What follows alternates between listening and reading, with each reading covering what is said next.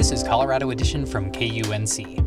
On today's show, we discuss more mitigation and policy opportunities for combating climate change. Plus, we learn the long-term economic impacts of racial disparities in college attainment. The segment of the population that cannot support themselves at levels that we think of as tolerable, if that segment grows, that's going to become a larger burden on the rest of us. And we hear how Colorado children are impacted by COVID-19 deaths of loved ones. That's coming up.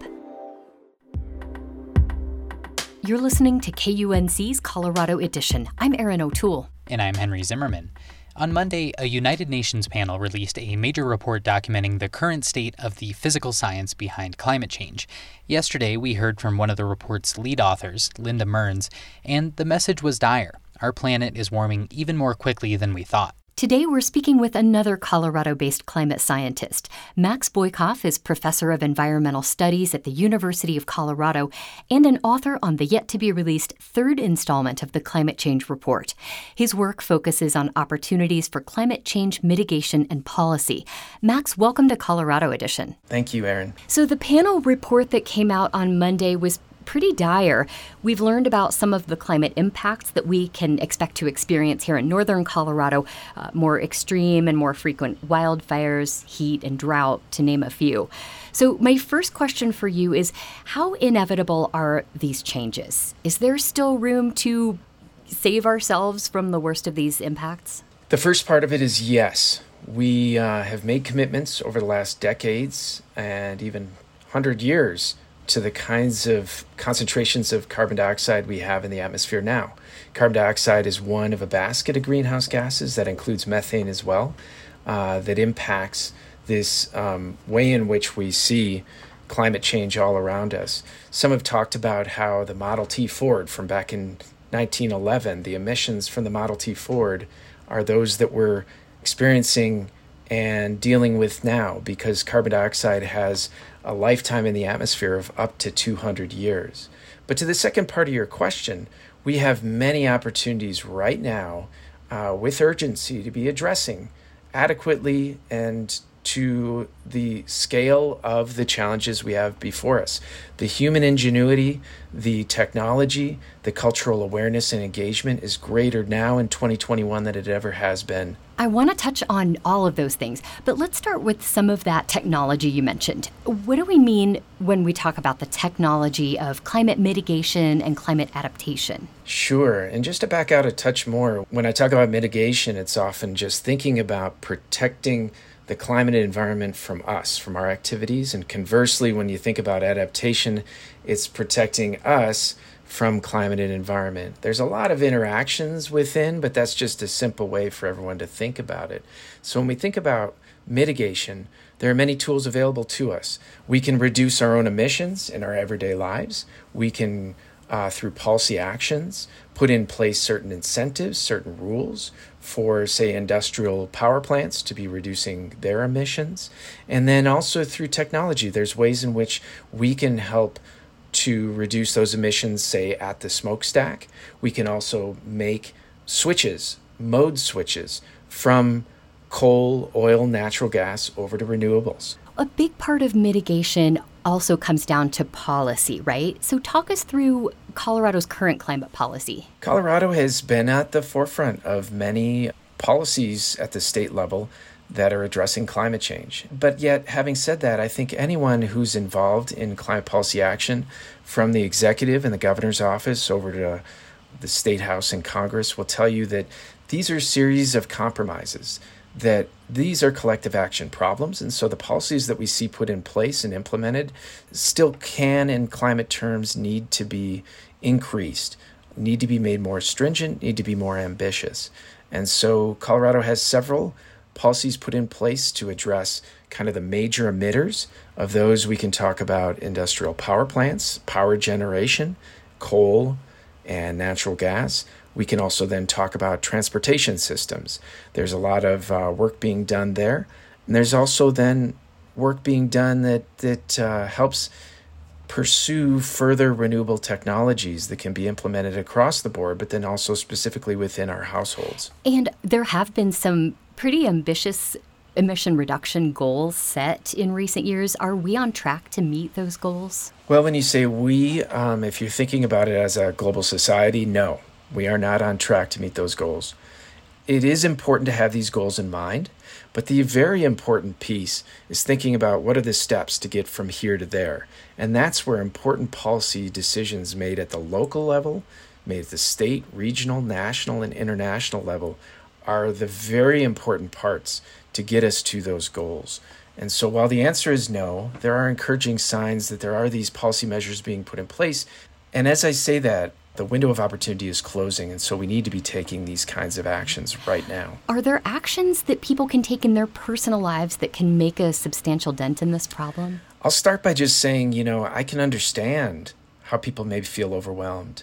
I mean, the facts are that we have not seen this level of carbon dioxide in our atmosphere for 4 million years. 8 of the 10 warmest years on record have come in the last decade. These are the realities. These are the challenges. But all of us, even though we aren't most likely influential decision makers, we still have opportunities every hour, every day, every week, every month of every year to start to make the kind of changes that are necessary in our lives. By that, I mean the food that we choose to eat. That's not just whether we eat meat or not. It's actually also where we are getting our food from, what kind of transportation that may involve, what kind of water demands that this may involve in the places where ingredients are being grown, where food is being grown is important. The clothes that we choose to wear or that we choose to buy, textiles and clothing makes up 10% of global emissions. These are choices that we can make on a daily basis. Sometimes these projections can feel far off and almost abstract to a lot of people. But on the other hand, we're experiencing the actual reality of these projections as, air quality on the Front Range is among the worst in the world due to heat waves and wildfires and emissions. I'm wondering if you're starting to see people take climate change a little more seriously now that it's, upon us, or is there more work to do to persuade people to take action now? There is always much more work to do. I do think that there has been a lot of progress in terms of awareness, particularly younger people. I work with students here at the University of Colorado in Boulder, and they've been born into a world where this has already been on the public agenda, and many are ready to take the next steps. They understand the diagnosis, and they want to be part of positive change. And some of that is derived also from the facts that rather than thinking about this as a distant threat, decades from now and affecting polar bears on distant icebergs that we'll never actually be visiting ourselves, that this is happening here and now. The conditions in 2021 are much more stark, much more palpable, and much more visceral than they were back in 2013. Max Boykoff is a professor of environmental studies at the University of Colorado. Max, thank you so much for speaking with us. I appreciate it.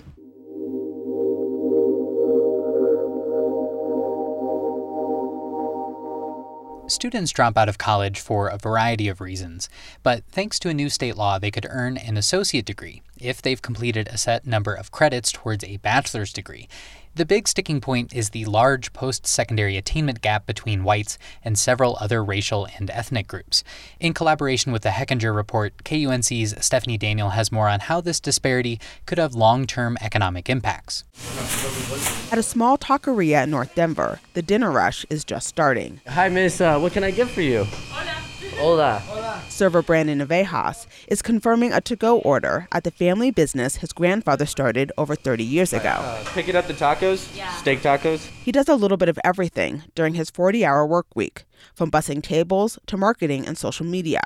His father died last year, and he's working to support his mom. We had to pay for our rent and pay for our bills, and I understood my mom wasn't there yet, but I was strong enough, and I just had to do that for us. The 18-year-old recently graduated from nearby North High School with a nearly perfect grade point average, and he racked up a year's worth of community college credits during his senior year. But when it was time to go to college, the odds were stacked against him. Cost and financial is absolutely an important barrier. Nathan Cadena heads up the nonprofit Denver Scholarship Foundation. Additionally, academics. tend to be a barrier based on the school history of a particular student. He works with teens attending Denver public schools, which enrolls mostly kids of color. The foundation provides services for first-generation and low-income students to help them figure out their life after high school.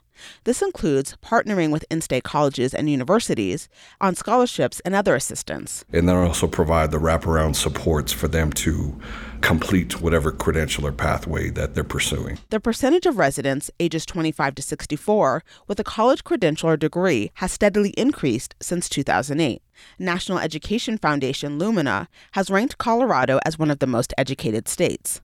But large gaps exist between the proportion of whites and Asians who've achieved this goal compared to Blacks or Hispanics and Latinos like Brandon Navejas. That's a problem because the workforce here and around the country is changing. Jeffrey Zaks is an economist at the University of Colorado Boulder. The fundamental point here is that the economy is getting more sophisticated, and the number of opportunities that there would be for people who don't even have a high school degree is shrinking. To meet the demand for workers with post-secondary degrees, the state has been importing highly educated talent to fill jobs. The downside is homegrown talent is falling behind, and not just academically, but economically as well. The segment of the population that cannot support themselves at levels that we think of as tolerable, if that segment grows, that's going to become a larger burden on the rest of us. An analysis by the Georgetown Center on Education and the Workforce found post-secondary attainment gaps cost the U.S. nearly $1 trillion a year. That factors in lost earnings, higher spending, and tax revenue, combined with the potential savings on social services. And experts worry the pandemic will exacerbate these educational disparities. For a student that's not sure they want to go to college, Zaks says it's important to reach them well before they're seniors in high school. Did she take your drink order? Not yet. All right, we have water, horchata, lemonade. And this brings us back to first-generation college student Brandon Navejas. He worked with an advisor from the Denver Scholarship Foundation throughout high school. The cost of college was the biggest concern, he says, but the nonprofit helped him figure it out. This year, it was actually a little more virtual, being online learning, but they had it posted on their dashboard, scholarships, and I jumped at every opportunity I could. And his tenacity paid off. Navejas got a scholarship from the University of Colorado Boulder and starts this fall. He plans to major in aerospace engineering, get his master's degree, and become an astronaut. Colorado, after all, has the nation's second largest aerospace economy, and engineering jobs are growing faster than the national average. I'm excited just to meet new people, broaden my networking, the professors over there especially. I know I'll be really learning exactly what I need to learn. His family is excited too. He's also kind of nervous about being away from home. It's not too far, and my grandpa's always going to have a spot for me to work whenever I need some extra cash, come on the weekends. But before he goes off to achieve his dream of going to space, his focus is much more grounded, serving customers at his family's restaurant. Alrighty, miss. It's just going to be $13.03. Stephanie Daniel, KUNC. You're listening to Colorado Edition from KUNC. From remote school to social isolation, kids have struggled during the pandemic. Many have even lost primary caregivers, parents and grandparents, to COVID-19. A new study published in the journal The Lancet last month estimates more than 1.5 million children around the world have suffered this type of loss. KUNC's mental health reporter Lee Patterson joins us now for more on how this is impacting kids here in Colorado. Hi, Lee. Hey there. So the state is not tracking the number of young people who have lost caregivers to COVID. What were you able to find out as far as how widespread the impact is here in Colorado? You know, I don't have hard numbers, but medical professionals who work in this space with kids are absolutely seeing the loss of primary and sometimes secondary caregivers. Dr. Maya Bunick is a pediatrician. Dr. Ayelet Talmi is a pediatric psychologist. They both work at clinics within the children's hospital system, mostly with underserved kids. And Dr. Talmi explained that when young people lose parents, they oftentimes have to move and their routines can totally change. Those often manifest as difficulties that caregivers then come in and say, this child is really struggling with sleep. They're refusing to eat. They don't want to go to school. They don't want to sleep without me. Dr. Bunick gives this recent example. 2 kids who lost their mom to COVID back in March. Their grandma's now taking care of them. And I saw them just last week. I saw the 5-year-old. And of course, because of age-related things, the 5-year-old just keeps asking if mom's going to come back.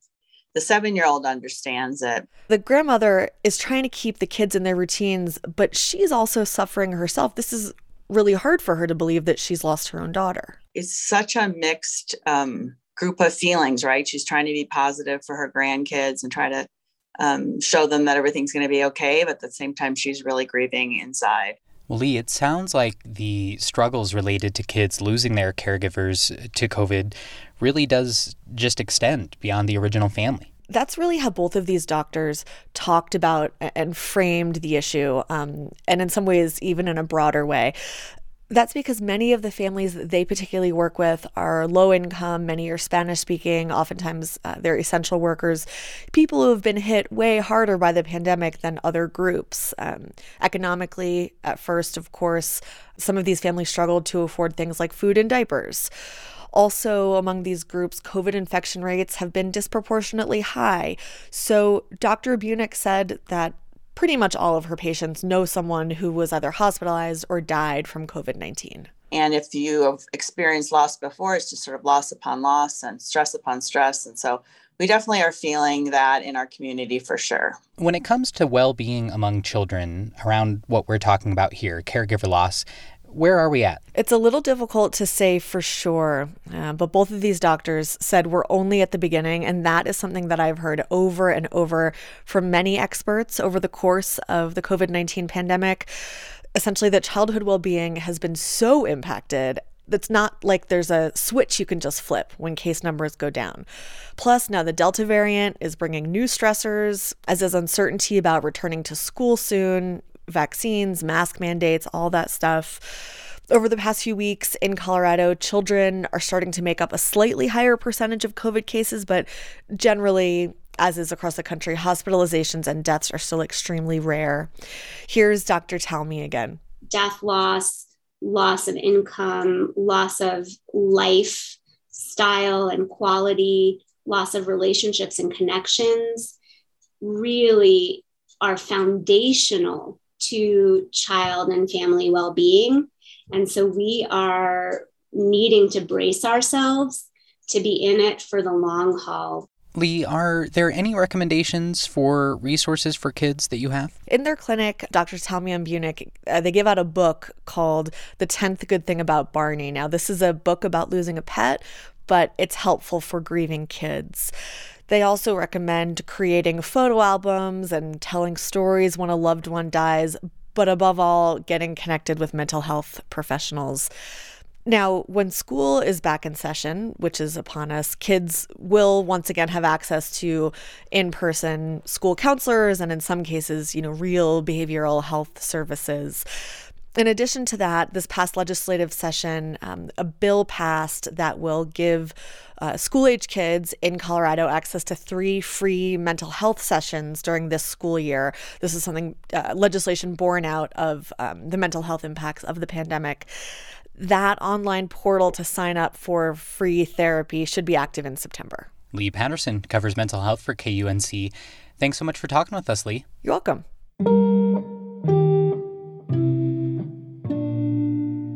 When U.S. gymnast Simone Biles announced her withdrawal from the team and all-around competitions at the Olympics this year, many were shocked to see the defending gold medalist step down at the top of her game, especially because she was not suffering from a physical injury, but a mental health concern. While this may have surprised fans and spectators, athletes grappling with their mental health sounded all too familiar to Denver sports and performance psychologist Dr. Steve Portenga. Portenga helps professional athletes develop a positive performance mindset and even wrote the APA definition of performance psychology.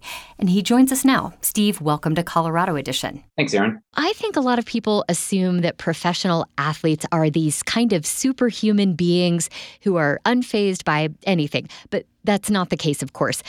What are some examples of the kinds of stresses and pressures that they're under that can really impact their well-being? I think some people will be surprised that the stresses and pressures they face are pretty typical for anyone in a high-performance work environment.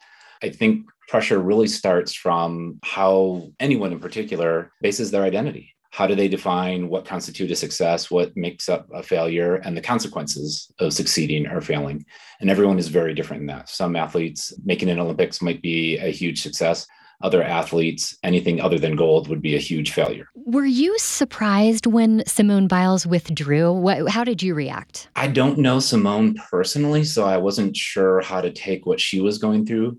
But the fact that an athlete at the Olympics would do something like that is both a little bit surprising and not. The pressure is tremendous there. When I was in the London Olympics, a number of athletes that didn't want anything to do with me in the 4 years leading up to that, at times that pressure got beyond what they knew how to handle and needed someone to talk to confide in.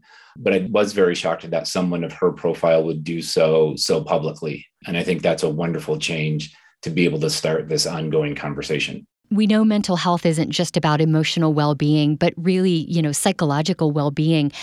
When an athlete is feeling stressed or when they're feeling like they can't perform, what's actually happening in their brains? I think a lot of people are very well aware of the phrase mind-body connection. I don't think many people really understand just how intimately they are connected. Whenever we have an emotional response, we have a physiological response and vice versa. And with most people, when they have that reaction, they can go about their days. The changes physiologically may not hinder their ability to sit at their desk and type. But as an elite athlete, particularly in a sport like gymnastics, where requirements from a motor control standpoint are off the charts, any small little hindrance in their nervous system's ability to process information and fire can be the difference between success or hurting yourself. At the Olympics this year, as with any sporting event during this pandemic, athletes didn't have the same support from family or fans in the crowds. Is this something that overall impacts performance of athletes? I think there were a lot of athletes that had to prepare differently for not having their typical support systems available in Tokyo. The ones that probably thought through it well enough ahead of time to prepare for that likely did better than the athletes who didn't really have a plan in place. A lot of times they'll rely on someone on the outside to recognize what's going on and to say something. And it's very comforting for an athlete to have that outside person there. And when you don't have that person there that you typically rely on, all of a sudden you're responsible yourself, and your ability to be self-aware and self-monitor and self-reflect become crucial. Athletes train with individual coaches often during the 4-year period leading up to the Olympics. And the coaches at the Olympics are not necessarily coaches that they're used to. And oftentimes those coaches are more chaperones to make sure the athletes get to the right place at the right time than actually being involved in technical coaching. With that in mind, the 2020 Summer Olympics just wrapped up, but the 2022 Winter Olympics aren't too far away. What changes can be made to better prioritize and understand athlete mental health for the Winter Games? I think that is a very necessary and very complicated question. On a small level, athletes need to incorporate mental health into their planning for the next couple of years. What are some of the things that may create pressure, some of the situations that are likely to lead to challenges? And think ahead for, ideally, how can we diffuse that, not have it have as much pressure in the first place? But when that pressure is there, what are we going to do with it?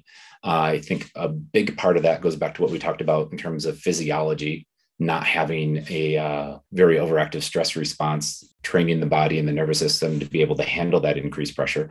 The pressure and the energy at the Olympics is levels above anything else. I remember walking into the Olympic Stadium in London for the first time, and the hairs all over my arms were literally just standing on end because of the energy there that you could feel. And if you have a very crystal clear plan from a motor perspective, then you can channel that energy and use it. As casual fans or spectators, I think we're interested in understanding and empathizing with these wonderful athletes that we're cheering on. So how can we do a better job of that? What I work with a lot of athletes is trying to have them realize that they're more than just an athlete, that there's enough going on in their life that they value to be able to have them have some foundation of identity to protect against some of the things that may not go their way.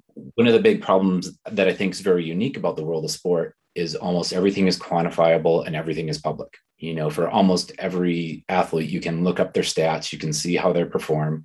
And unfortunately, it's easy for athletes to put a lot of their identity on their performance because a lot of other people do that to them. I've absolutely seen times where someone is talking to a very successful athlete and will stop mid-conversation to go talk to an athlete that's more successful, purely from a sport performance.